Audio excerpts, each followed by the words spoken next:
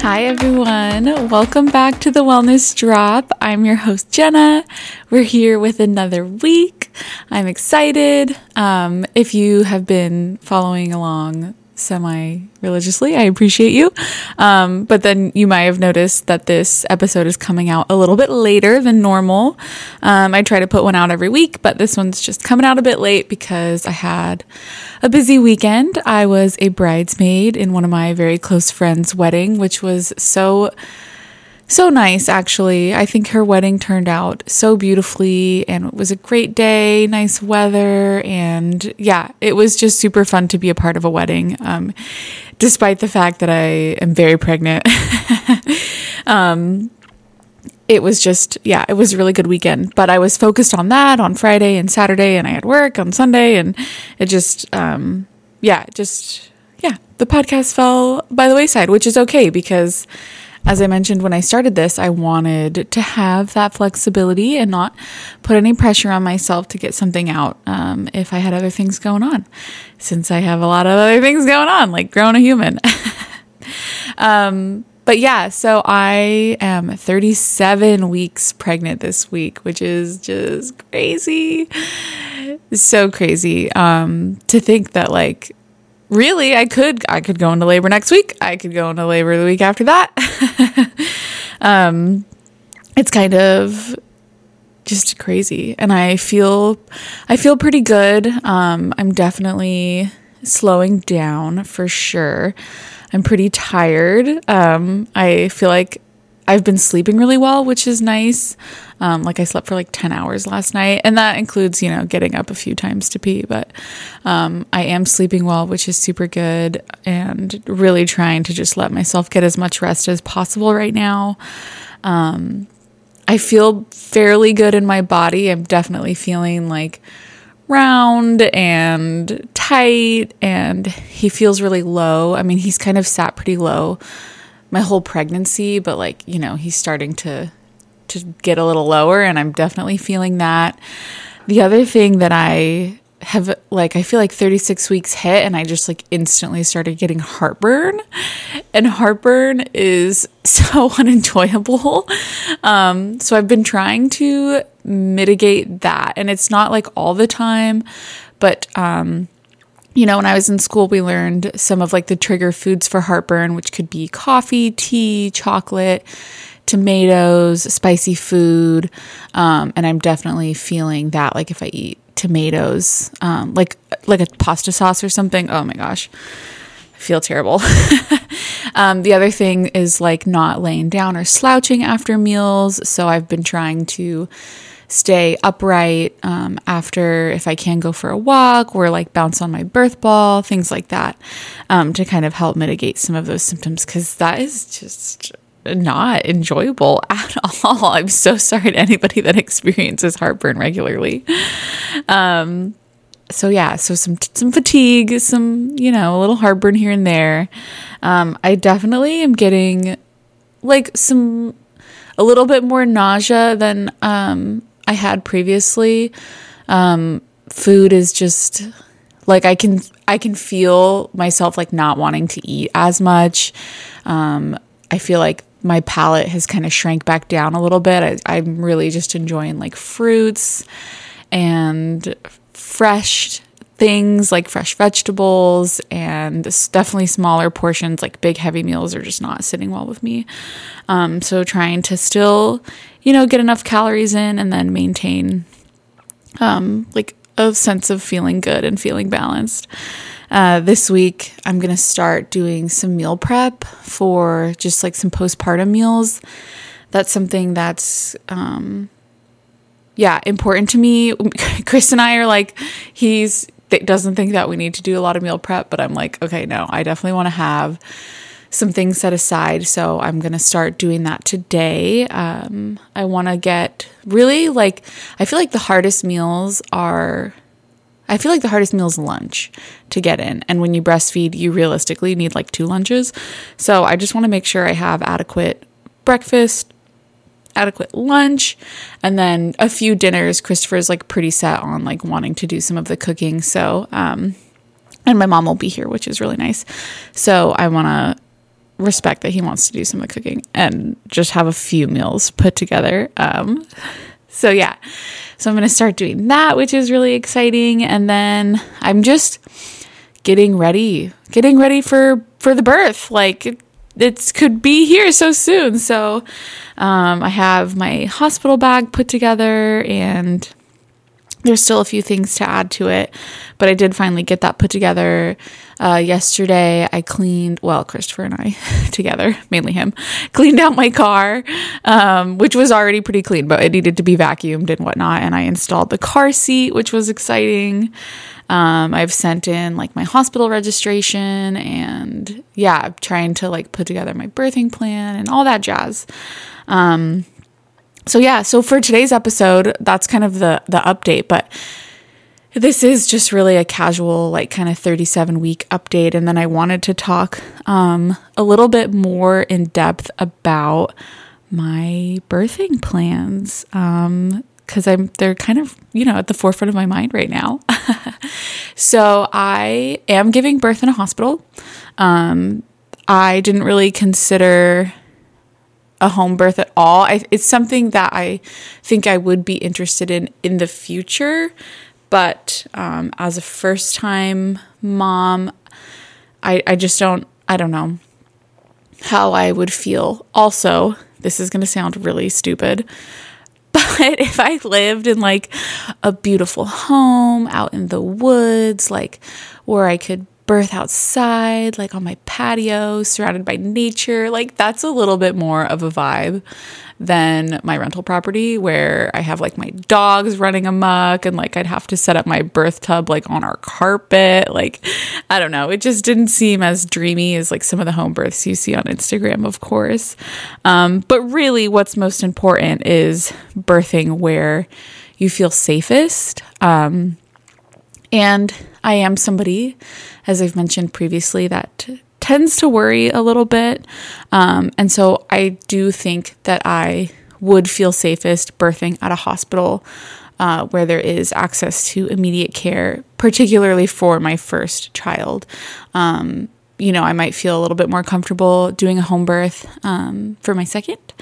The other thing is just home births are more expensive. You have to usually pay for them out of pocket. And yeah, I don't got that kind of money. But it really worked out in my favor because the local hospital, Peace Health, is certified through Water Birthing International, which is basically a program that certifies hospitals to do water births. So they have a water birthing program, which is awesome and not very common.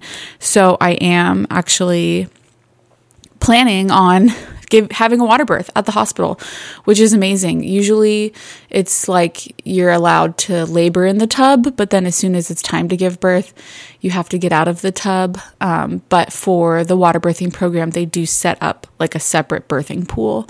It takes about 20 minutes, they said, to fill up that separate tub. So you can give birth, in the water, which is amazing. And that's what I want, because I'm trying to have a physiological birth, a natural childbirth, as they would say, just medication and intervention free if possible.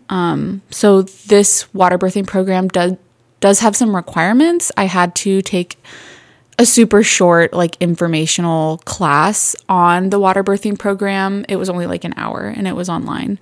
And then there is a couple like requirements that you have to fulfill to be eligible when the time comes. So you have to be 37 weeks pregnant, check.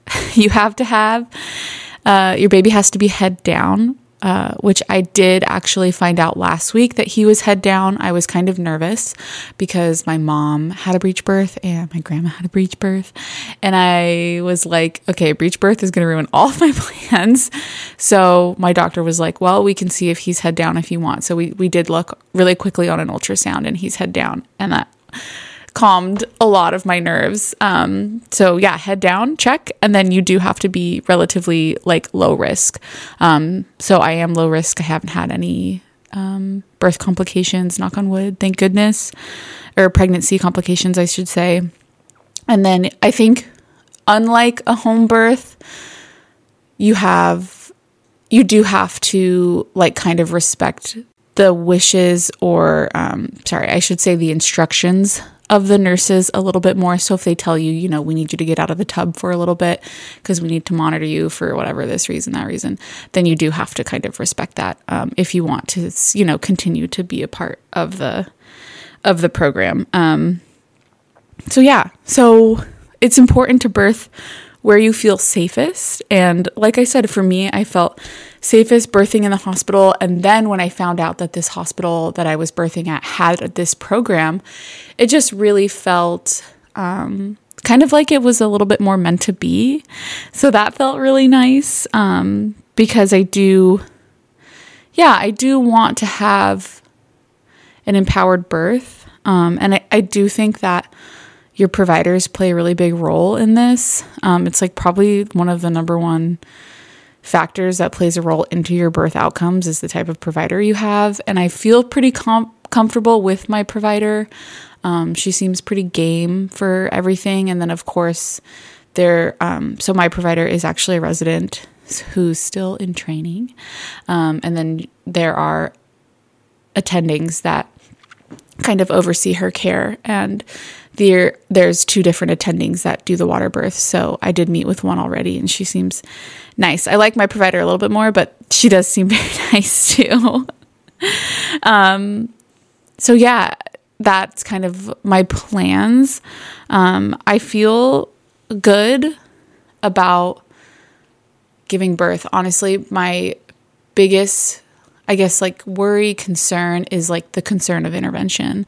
I feel totally confident that I can give birth to a baby because that is what my body has been designed to do. I feel ready and capable and able to do it. I'm just a little bit nervous that, like, you know, an intervention is going to be needed and then you just get swept up into the cascade of interventions. And I don't want that. I mean, nobody wants that, of course, but I feel pretty strongly against that if I can avoid it. But part of the reason I've been doing or trying to do a lot of, you know, just like information gathering, knowing my options, like knowing kind of like the research behind physiological births is so that I can be informed, and in the event that I might need some kind of intervention or, you know, they might need to step in for something, I can feel confident that that's the right decision, and just like really listen to my body and also take in what the providers are saying. And so that I know that it's like, yeah, just so that I can feel confident and comfortable that that's interventions actually needed. And I'm not just, you know, kind of getting pushed around, because unfortunately that's what happens in the conventional birthing world. But like I said, I feel confident in my body to give birth naturally, to give birth physiologically. People have been doing it for millennia. I mean, this is what we're designed to do. And so I trust that my body's going to do it and going to make it happen. And it's going to be amazing if I can have a water birth at a hospital. I mean, honestly, there's not very many people that can say that they did that. So I'm super excited. And I've had some, like, I don't want to say backlash, but I don't know. If somebody tells you that they want to birth naturally, don't shit all over their dreams, because I have a lot of people do that. They're like, okay, like, good luck with that. Or, okay, like, you don't get a medal, you know, that type of attitude. Like, you, are silly. Like, it's like the mindset that, like, you're silly for wanting to do it naturally, which is just like ridiculous. I don't know. It's silly that people think that it's something that you can't do. And I feel like a lot of that has to do with kind of like the social construct around birth. And of course, the media portrays it as this like horrible event. It's the most painful thing of your life. It's so terrible. And like so much of that isn't true. And I've seen that time and time again in all of these, you know, physiological birthing accounts that I follow. Like people are having blissful births all the time. Like it's not impossible. It's not out of this world to think that you can have that too. So if somebody tells you that they want that, don't shit all over their dreams. And also don't tell them your crappy birth story or your partner's crappy birth story, because they don't want to hear it. I like had to print a few things at my leasing office the other day, and she like started to tell me about her cesarean, and I was like, I don't want to hear about your cesarean. I'm sorry. The other thing that kind of gets to me is when people say, well, it all just comes down to healthy mom, healthy baby. And that is very true. Very, very true. At the end of the day, it is about having a healthy mom and having a healthy baby. And I do believe that. And I think it's important to do what needs to be done to make that happen. However, I think just willy-nilly, well, all that matters is the mom's healthy and the baby's healthy. I think that's super unempowering, because you really only get to give birth a few times in your life if you're lucky. You know, like I'm so grateful and blessed that I am getting the opportunity to have a baby. But for so many people, you have 2 kids, maybe 3 kids. There are people that are like just cranking them out, but still, it's like a handful of times that you get to give birth. And I think your preferences should matter. Like what you want to happen in that birth is important. It should matter. It's a life-changing event.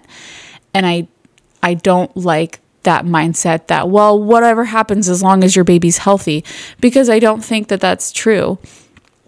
Because how your birth goes can impact your postpartum recovery. It can impact, your bonding with your baby. It can impact your breastfeeding experience. It can impact whether or not you have postpartum depression. Like, it's all connected. And so I think it's important to understand that mom's preferences for her birth should be taken very seriously and should be valued. And I don't think it's fair for providers to like walk all over the mom just because of whatever their own agendas, their own egos, their own experiences. And I think that's kind of where the conventional medical system lacks, and why home births are so empowering and honestly can be safer than hospital births, because they are rooted in physiology. They're rooted in what your body's designed to do, and people just have better outcomes,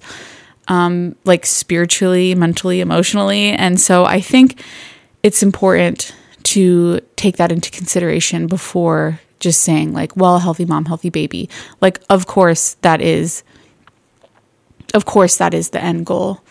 That is what's most important, walking away from the situation. But all of the other factors that play into that are equally as important. So I'm going to try my very best to, just stay positive and stay informed and make decisions rationally, and also advocate for myself when it's necessary and advocate for my baby.